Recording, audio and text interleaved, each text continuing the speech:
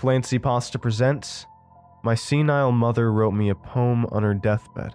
I think it was a prophecy for the extinction of man. Written by Real Spoopy Stuff.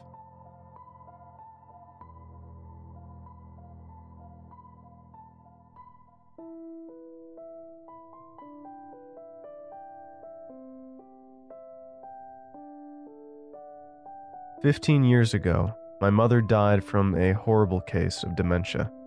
The doctors said she was abnormally young, the youngest in the state, in fact, to be taken by the disease. I was only 7 years old at the time.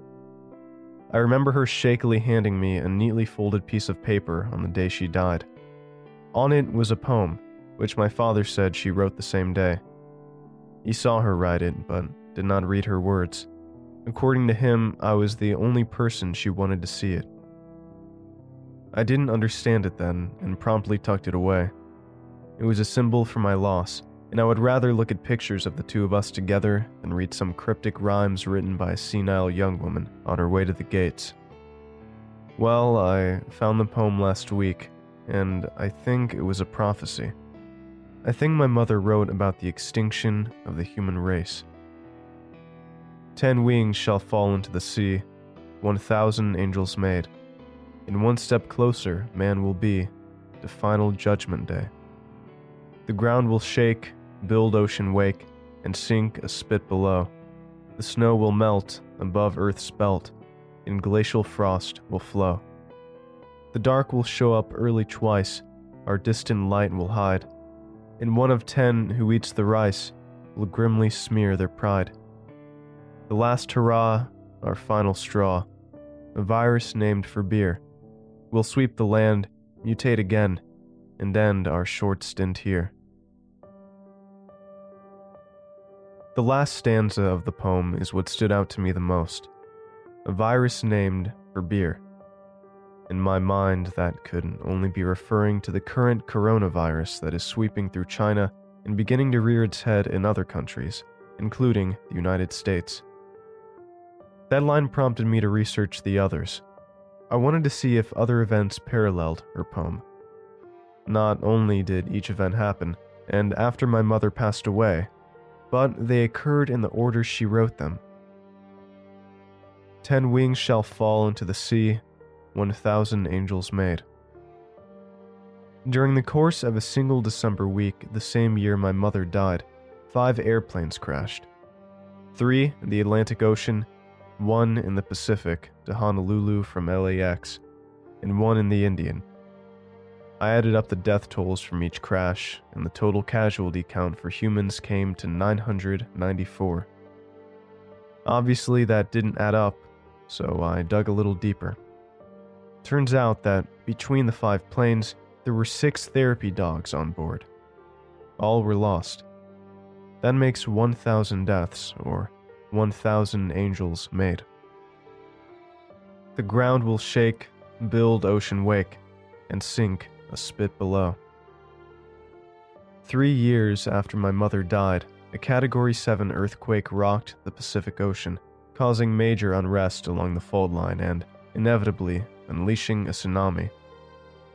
There was no damage to property or loss of life as the wave surged west toward the Philippine Sea. It died out just before reaching the northern Mariana Islands. The only adverse effect of the tsunami, which was not sensational enough to be covered by most major news networks, was the loss of Solomon's Shoal, a tiny outcrop of sand and tropical shrubbery that once rose from the sea a few dozen miles off the coast of Guam. Thanks to the earthquake and ensuing tsunami, however, that small spit of land was reclaimed by the deep. The snow will melt above Earth's belt, and glacial frost will flow. This section was the most apparent. My mother was talking about global warming and the melting of ice caps and glaciers, but it seemed a bit too vague. Only upon further research did I discover that 2 years after the tsunami that sank Solomon's Shoal, an entire glacier melted in Alaska. It liquefied so quickly that an entire town was washed away by the runoff that cascaded down the mountain. 27 angels were made that day. The dark will show up early twice, our distant light will hide. There have been 5 total solar eclipses since the day my mother passed away. Usually, scientists have a complete understanding of them, calculating the start, totality, and end times of each eclipse down to the second. The first miscalculation, which happened only weeks after the glacier in Alaska melted, was nearly 2 days off. It was predicted to begin on a Saturday afternoon, but started late Thursday evening. The next and subsequent eclipse blocked out the light of the sun an entire week early. And 1 of 10 who eats the rice will grimly smear his pride. Last year, a nasty bacteria was discovered on a strain of wild rice native to a small subregion of central India. Although rarely exported, the rice is a dietary staple of the area's residents. Out of 50,000 people, 5,000 became ill from eating the rice. Symptoms of the illness were flu-like and surfaced rapidly after consumption, meaning that many carriers did not make it to the bathroom before evacuating their bowels. To sum it up, 1 out of 10 people who ate that specific subset of wild rice shit their pants. I can't think of any worse way to smear one's pride. I understand how crazy this all sounds. My mother was a very sick woman when she died. Her brain was deteriorating, and most of the words that escaped her mouth at the end were nothing but nonsense. But if you follow the pattern, if you truly comprehend the words in the poem and their parallels to recent events, then there's only one conclusion. We, human beings, are nearing the end of our short stint on this planet. And worse, the event that will wipe us out has already begun.